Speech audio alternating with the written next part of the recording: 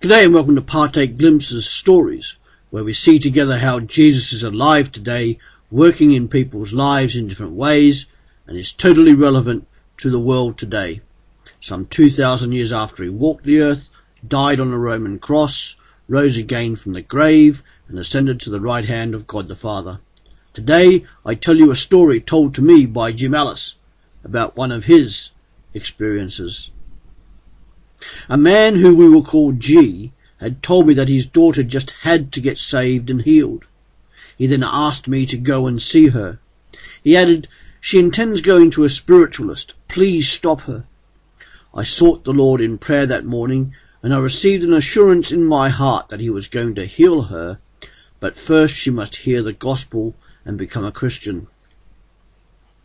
Arriving at her front door, she readily invited me in. I said, "I know your dad has told you the way to God.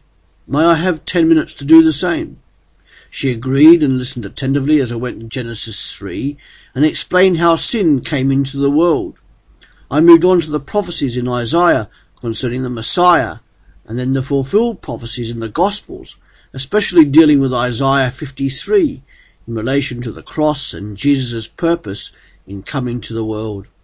All this, I explained, is unveiled in the Gospels and showed her the relevant passages. She listened carefully and then said, "Can I ask him now into my heart?" The Holy Spirit had prepared her, and she prayed and simply sought forgiveness and asked Jesus into her heart. Then I said, "I believe the Lord wants to heal you. What is wrong with you?"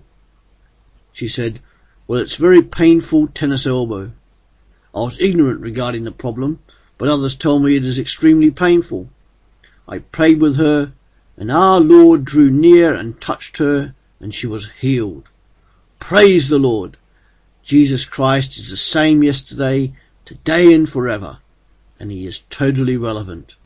If you have found this helpful, please do let us know how it has helped your own journey of faith. You can contact us at www.partakers.co.uk. Thank you.